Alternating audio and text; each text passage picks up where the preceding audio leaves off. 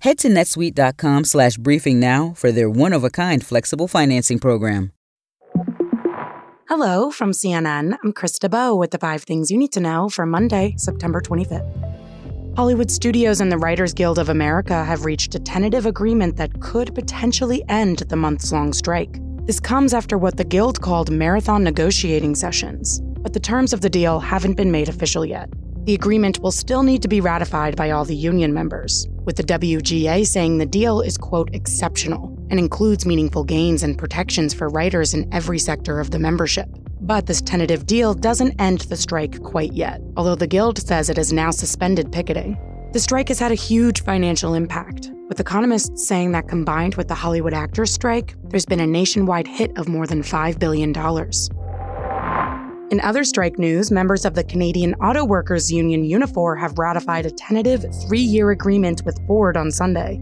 It comes after the union reached an 11th-hour agreement with the manufacturer to avoid a strike last week. The terms of this deal could have an impact on the United Auto Workers Union negotiations happening in the U.S. against Ford, General Motors, and Stellantis.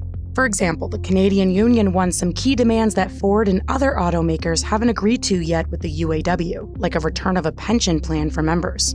CNN's Vanessa Yurkovich has more on where the UAW negotiations stand. We know that Ford has put a new proposal on the table that the UAW likes better than the previous proposals because they're not targeting them in these new rounds of strikes.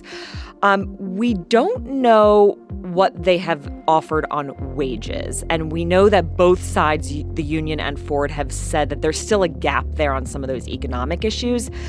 But unlike General Motors and Stellantis, Ford is now offering cost of living adjustments, which many of the workers gave up in 2009. President Joe Biden is set to walk the picket line in Michigan with UAW members on Tuesday, after he's been facing political pressure to ramp up his public support for union members.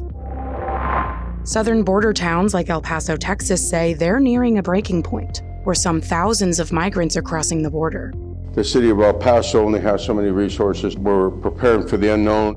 El Paso's mayor is expressing his concerns as Mexico made a deal with the U.S. to deport migrants in its border cities back to their home countries, while implementing measures to deter more from coming.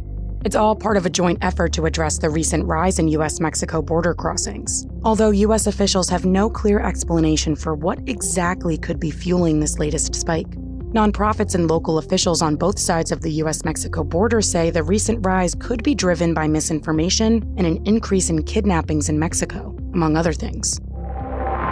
Time is running out for lawmakers to avert a government shutdown, which seems more likely to happen than not these days. Lawmakers have until Saturday to pass a bill that would fund the government. House Speaker Kevin McCarthy said over the weekend that he still lacks support to pass a short-term bill that includes funds for border security, a version the Senate won't go for, but he insists there's still time. Over the weekend, President Biden called on House Republicans to do their jobs. Funding the government is one of those basic responsibilities of Congress.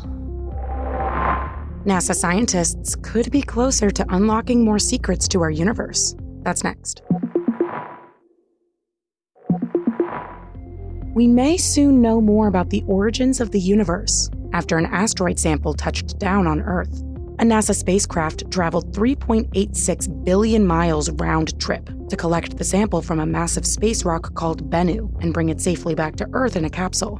CNN's Kristen Fisher has more on what happens now that scientists have collected it from where it landed in the Utah desert. Inside that capsule is about half a pound worth of rocks, dust from the asteroid itself. And this is really the first time that NASA has ever done anything like this. From there, they moved it to a clean room. And from there, they're going to be transporting it to the Johnson Space Center in Houston, Texas, where they will open up the capsule for the public to see. And it's also where scientists are going to be spending the next few years studying what is inside. All right, that's all for now. I'm Krista Bowe, and our next episode drops at 9 a.m. Eastern. Till next time.